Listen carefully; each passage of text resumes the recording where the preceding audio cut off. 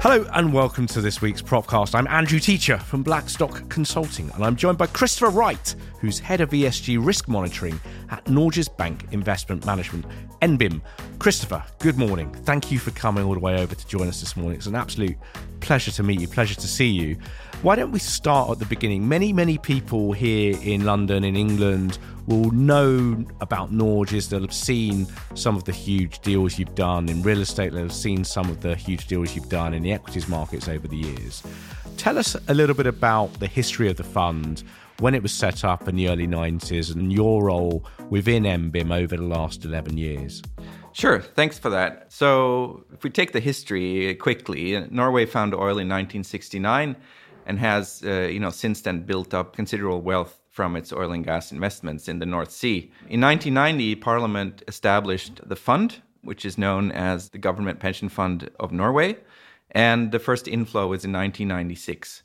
The fund is managed by the central bank. It's owned by the ministry, and key decisions are anchored in Parliament. So it's really owned by the Norwegian people.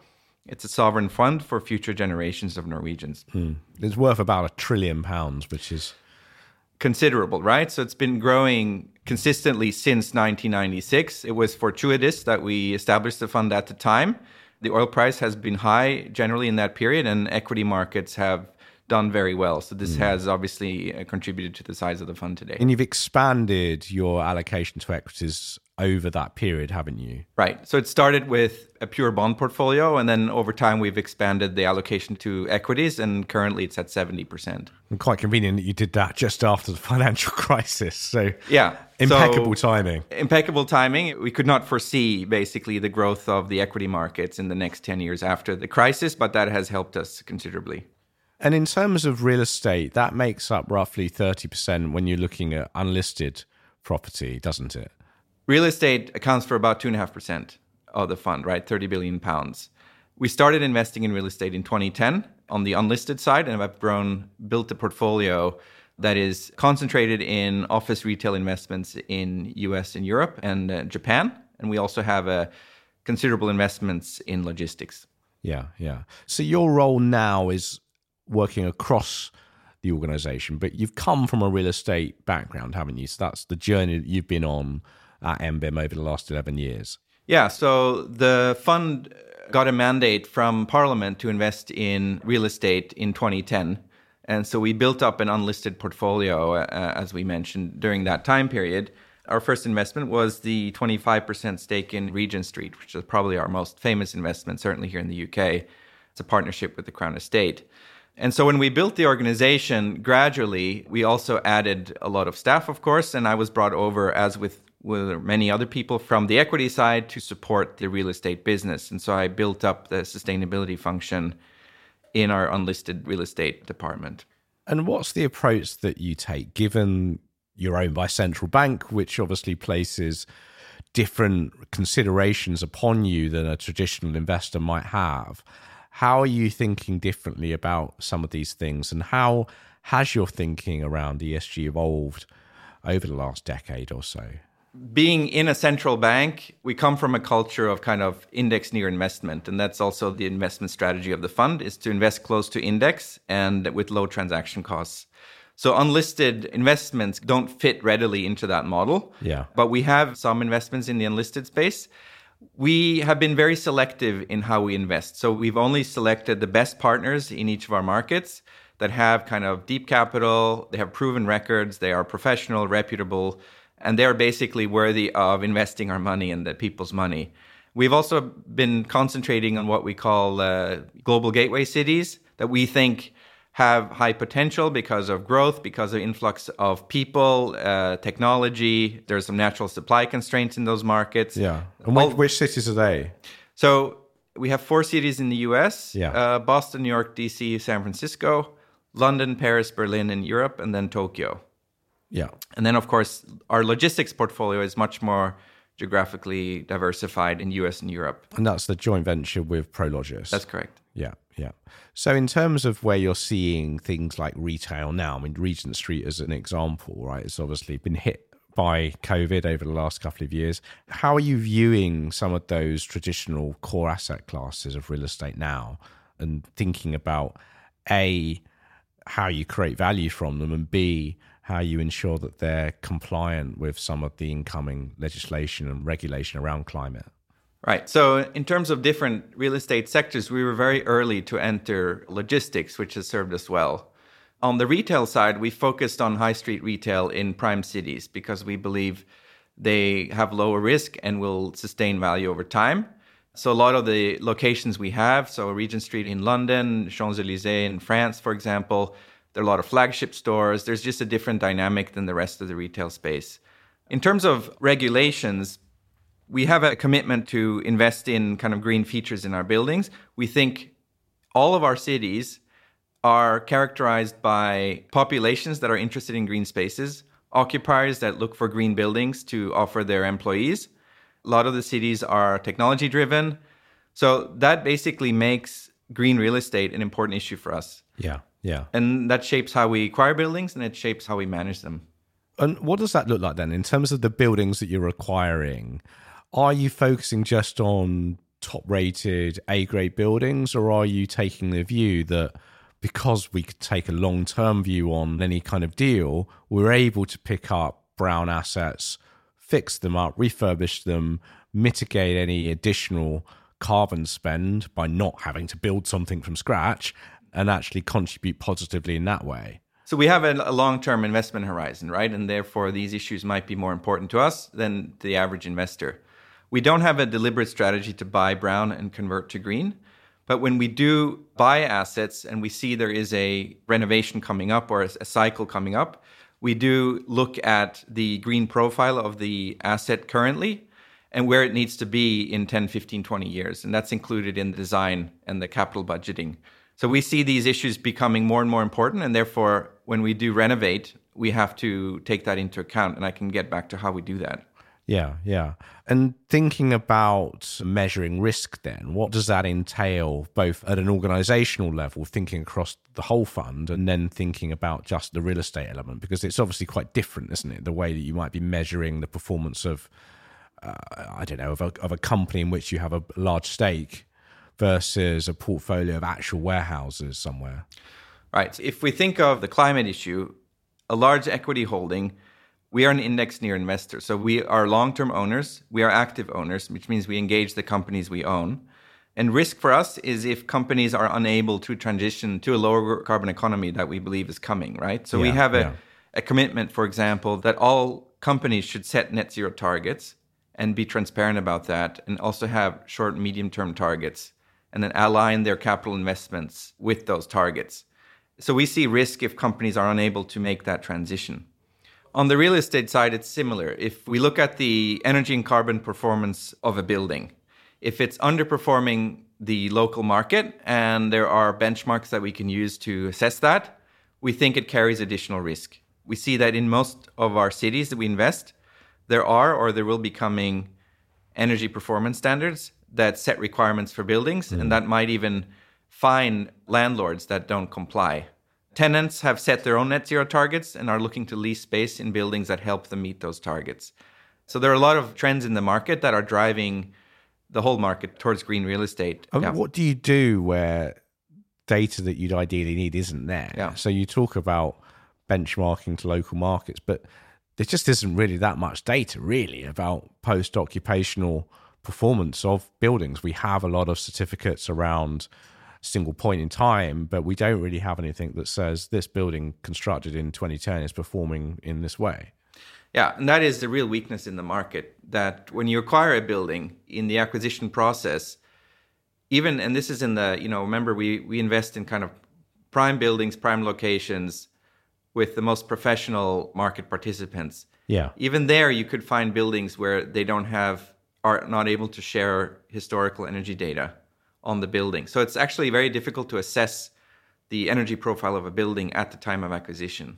That remains a problem. But you see increasingly now when we do deals, you see that when we ask for that data, it no longer comes as a surprise.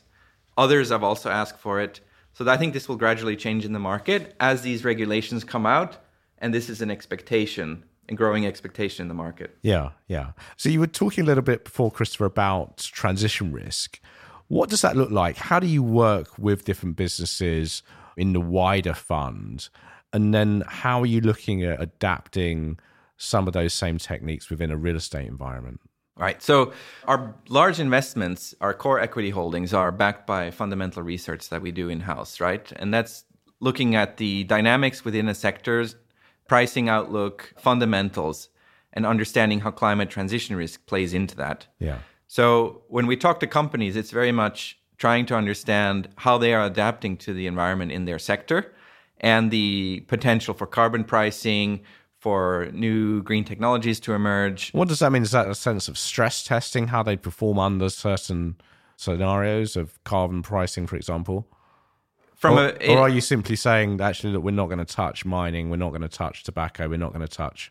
No, I mean, we don't divest from sectors outright, apart from those that I mentioned earlier that the Council on Ethics has looked at, like the typical, tobacco, firearms exclusions.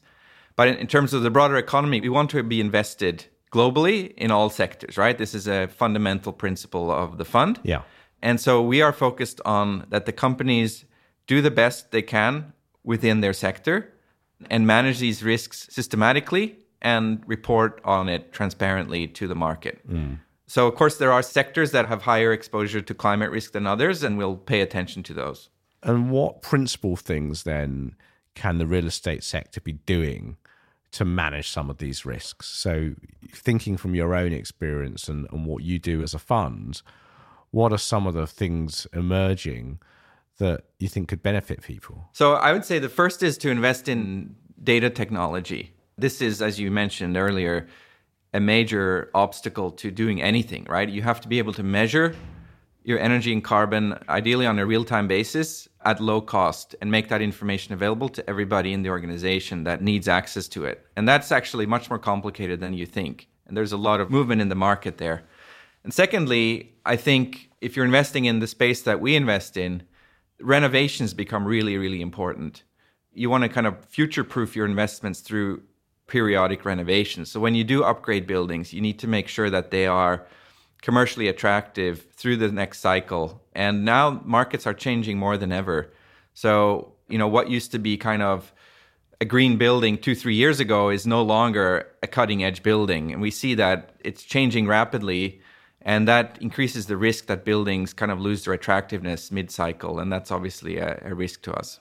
Yeah. And one of the things that you've been involved with is the Carbon Risk Real Estate Monitor, CRREM, which is an open source platform to help people with science-based reporting. Do you want to just tell us a little bit about that? I'm always a bit anxious about long acronyms. So this is why I'd like you to sort of explain what it means for people, because lots of people at this point, you say CRREM and everyone goes to sleep. Absolutely. So it started out as an academic project funded by the European Union. And the purpose was to develop decarbonization pathways for different real estate sectors in EU countries. That was the original purpose. It was backed then by 2 Dutch funds, APG, PGGM. And we, NBIM, came on board when they wanted to expand that work to non-EU countries. And obviously the EU wouldn't fund that, so they needed some other source of funding. Yeah. As you said, it's science-based, and the methodology documents are public. The carbonization pathways themselves are public and provided to the market at no cost. And that's an important principle for us in supporting it. So the idea is that now that everyone is committing to net zero, you need to have some tool to assess whether an asset is aligned with net zero. So you have to define what net zero means for a particular asset. And what they have done is broken it down into markets and property types. So for example, they have a pathway for UK logistics that is based on the current logistics market in the UK, the current carbon and energy intensity of that market, and the evolution of the stock of UK logistics until 2050, and a kind of an allocation of the declining carbon budget to that stock. And so you can then derive a decarbonization pathway that you can use for asset planning. So it gives you essentially, it will give you an average utility usage for such a building. That's correct. And of course, there are a lot of moving parts here. This is a forward-looking metric, 30 years ahead, right? Imagine if we would do this in 1990, would we be able to predict what 2020 would look like?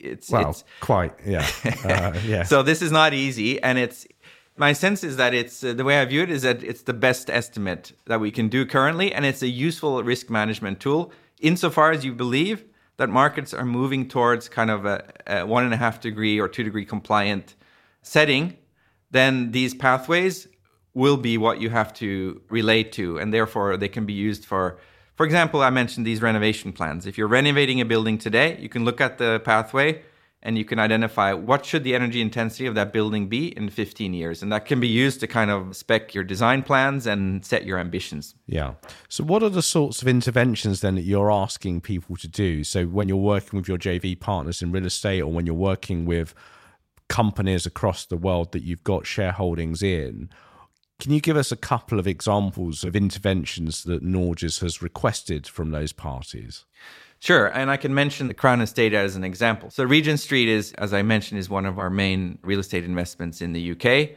As you know, in the last 10 years since we partnered with the Crown on Regent Street, there have been multiple renovations on the street. And they have developed their approach to renovations in that time period. The things that they focus on is that sustainability becomes part of the renovation project from the beginning. Yeah. And that is a really important point. If you only address this at the very end, you can kind of make changes at the margins. If you want to really integrate this into renovation planning, you have to get the people involved much earlier. So that's one. And then the other is, of course, that you set a high certification target for all the renovations. And that kind of concentrates people's minds. It drives the process, and you know where you're going to end up. So those are kind of two things that you can, when we discuss renovation plans with our partners, those are kind of the things that we would focus on. Yeah. And what about more broadly in a non-real estate context? How does Norges work? Because, again, just to explain it, you're almost index linked in that you're removing companies that don't comply with the ethics committee. So you're looking at the global equities index on an index linked basis, but without those companies in. Yeah. So what do you then do to the companies that aren't complying or aren't managing that risk effectively? So the first, of course, is we monitor the portfolio and identify companies that are not complying. And when you say complying, there are no kind of hard rules. What we have done is issued what we call expectations in different categories. So we have a document that spells out, for example, our expectations of company around climate change strategy, around water management, around corruption, biodiversity, human rights, etc. So those are public documents that we share with boards of companies, so they know what we expect of them as a major shareholder.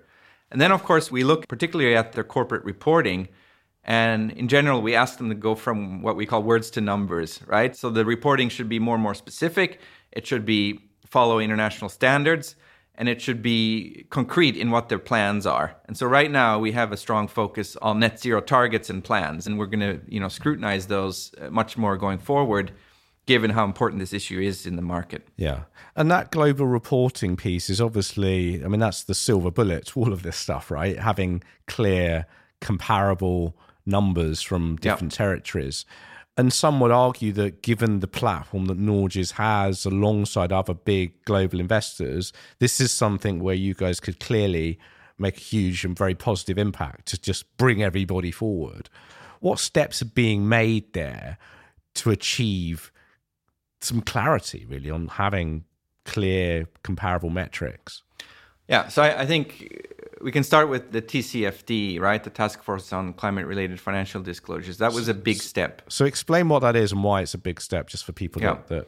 So that, this was a task force set up by Mark Carney and Michael Bloomberg, based on the premise that in order for the market to price climate risk efficiently, there needed to be standardized disclosure from companies. So they set up a framework that looked at governance strategy, risk management, metrics, and targets that identified key disclosures that were expected of companies.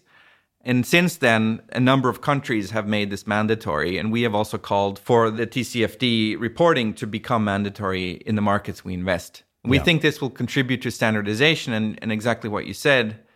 If you're a global investor, it's really important that you can compare numbers between companies in different markets. It's kind of obvious. Yeah. So, and once the market is able to do comparisons, this will be much easier to price, and you will get that reaction from the market that you kind of hope for. And do you foresee a time where you will essentially just be divesting of companies whose numbers don't stack up.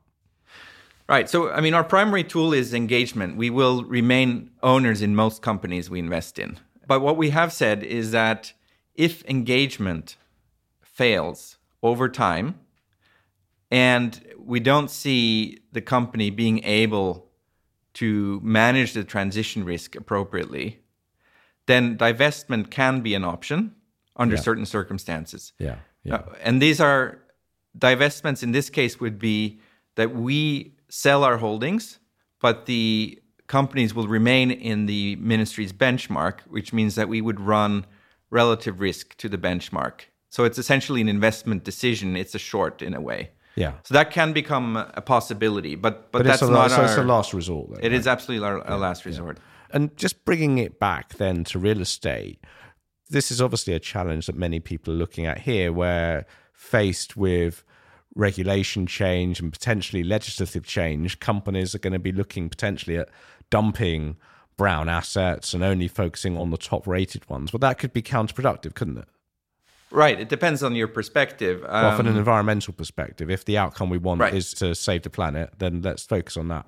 Right. So you could foresee a scenario where the most responsible owners end up owning all the responsible companies, and the irresponsible companies are owned by irresponsible owners, right? So you have a fragmentation in the market. So that is a possibility. We invest within a financial mandate. So we have no direct, explicit mandate to invest for impact. And no company really does. I mean, this is something we've been talking about with people here actually the last few weeks, but this concept of morality is a bit of a fiction when it comes to companies. I mean... in my view, anyway. Exactly. And of course, what is moral and not is not necessarily... people don't agree across different markets. So these are difficult challenges. Our view is that we look at risk and return from a financial perspective. In some cases, these overlap, right? So you could invest for impact and you can invest for financial returns, and you could actually end up doing the same things. In other cases, there is a bit of a trade-off.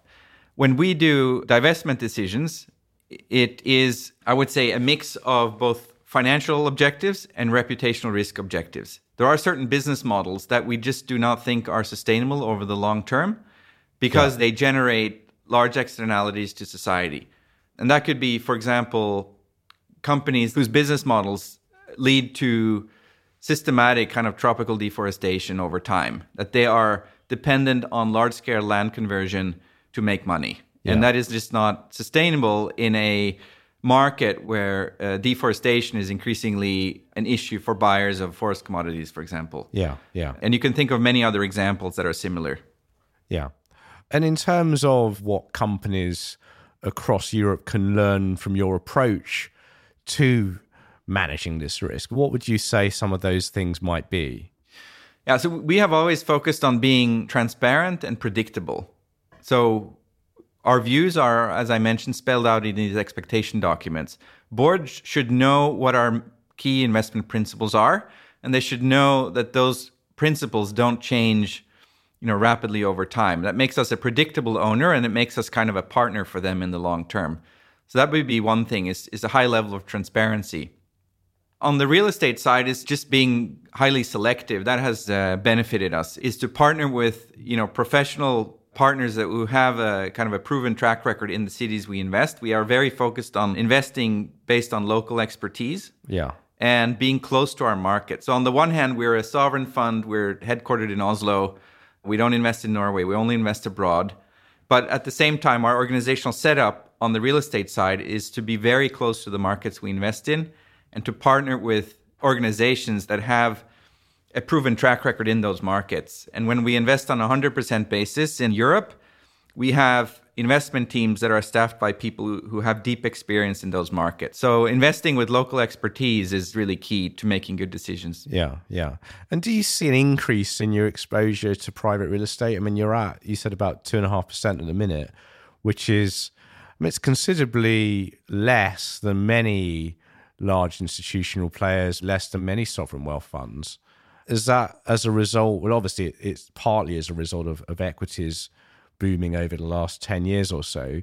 But do you see a point where you might reach parity with other large investors. I mean, some are citing 10, 20% as now in terms of their allocation to real assets. Right. So the allocation to unlisted markets generally is determined by our owner, right, and anchored with Parliament. So this is not a decision that we're not going to make a decision on the podcast. No. So we can't put it to a Twitter poll. Right. So as an asset manager, obviously we invest according to the mandate we're given. Yeah. But I suppose I made a point because ultimately, I mean, you are the ultimate long-term owner of assets globally, right? And actually that would work very, very well in terms of real assets on any level. Yeah. So, I mean, what I can do is give you a flavor of the discussions around unlisted investments and the fund and why we've ended up with a comparatively lower allocation than some other pension funds that we compare ourselves with. And one is that the unlisted markets generally have a lower level of transparency than listed markets. And as I mentioned, transparency is a kind of a core principle of the fund. Yeah. It gives the fund legitimacy. It builds public trust. So that's been one of the concerns. The other is the higher operational cost of unlisted investments generally. You need more staff. There's simply a different mode of investing, as you know, much more specialized than listed investments. And then the third is the appropriateness of a central bank to invest in complex types of unlisted investments. So one thing is kind of office real estate, which is a kind of an established liquid market. In other types of infrastructure investment, for example, there have been concerns as to whether it's appropriate for a central bank to be in those markets. This is hotly debated. It's been an issue for 15 years, and the current allocation is kind of where the consensus is. Yeah. What would you say the next couple of years looks like in the real estate sphere as we move towards better global alignment on some of these issues? Obviously, the real estate markets are coming out of a period of turmoil, and there's quite a bit of uncertainty, right? And where offices are going, where retail is going, the rise of e-commerce, etc. So we're right in the middle of all of that with our investments. If we focus on the climate risk side, I do think CRREM and other initiatives are allowing the market to more accurately assess climate transition risks, in particular in real estate markets. You will see this being addressed more systematically in acquisitions. You will see that this will be addressed in renovation plans, and it's going to be communicated much more through corporate reporting. So we're also members of the Better Building Partnership in the UK, which is a group of commercial landlords invested in real estate focused on sustainability. And you can see just by that network how important net zero strategies are in the real estate space. And there's a common commitment to report more on this and to assess assets and to manage assets in line with net zero targets. So that's going to be a major trend in the market. So Chris, just to bring things to a close, going back to what we were discussing just before about divestment, can you just tell us about your approach to ESG screening for companies looking to enter the benchmark and what that really looks like in practice for different businesses and what they should be thinking about from a reporting and from an investment perspective? Yeah, sure. So as I mentioned, we're essentially an index fund. And that means that we are expected to invest in all companies in the index. Every year, FTSE adds roughly 700, 800, 900 companies to its index, right? And these are companies that then are entered to the fund's benchmark and that are included in the portfolio by and large. So last year, we started looking at these companies and understanding their ESG profile. So we've introduced kind of a systematic screening of those companies using the data we have available and the knowledge we have of the countries and sectors that they operate in. And that's been a really exciting project. And what we see is, for example, a large share of the companies are Chinese companies. A large share of the companies are currently in tech and healthcare. Another share we've seen in the last year are industrials from India, Brazil, other large emerging markets. So these are companies that will obviously shape the future. A lot of them are growth companies. Many of them are recent IPOs. And understanding those companies and their ESG profile is important to understanding the ESG risk of the fund as a whole. And that's going to be quite interesting, isn't it? Because I suppose these aren't companies that have got long legacies in the public markets. A lot of these are relatively new businesses. Exactly. So many of them are not covered by the ESG rating agencies, for example. Many of them don't have long track records, so they don't have a lot of historical data they can provide to the market. And the companies are generally smaller, small cap or mid cap, and at least half of them are emerging market companies. There's a heightened risk among these companies, but at the same time, of course, we want to invest in them to capture growth, right? So underlying the screening is that we want to invest in a large share of these companies as an index fund and to kind of benefit from particularly recent IPOs. But at the same time, we want to take out kind of the rotten apples, the worst of the worst, based on the information we have. Yeah, so the key thing to not being a rotten apple is going to be lots of investment, the right mindset, but also the right data and the right reporting. Yeah, so we recently engaged some of the brokers to understand the dynamics of ESG disclosure in the IPO market. Why are IPOs not providing a lot of information? And there are a variety of reasons for that. But that is an area that we're going to focus on going forward, is to understand reporting dynamics in that market. And of course, these companies, once they get listed and once they enter a global index, they're going to be under pressure to report just like every other company. So in a way, we're preparing them for a future that will come. Well, let's leave it there. I mean, I think preparing for a future, I think, is a good place to end. Fantastic to see you, Chris, and great to hear about all of the exciting stuff that Norges is doing, and really valuable insight into what is a very important global investor. So thanks again. Thanks so much for making the time for us at Propcast. I've been Andrew Teacher from Blackstock Consulting. You can subscribe to Propcast on Apple, on Spotify, on SoundCloud by searching Propcast. Please do leave us a review. Please do share this with your colleagues and friends. And if you'd like to suggest any guests for the future, just drop us a line. But thanks once more to Christopher Wright, Head of ESG Risk Monitoring at NBIM. I've been Andrew Teacher at Blackstock, and we'll see you again soon. Take care.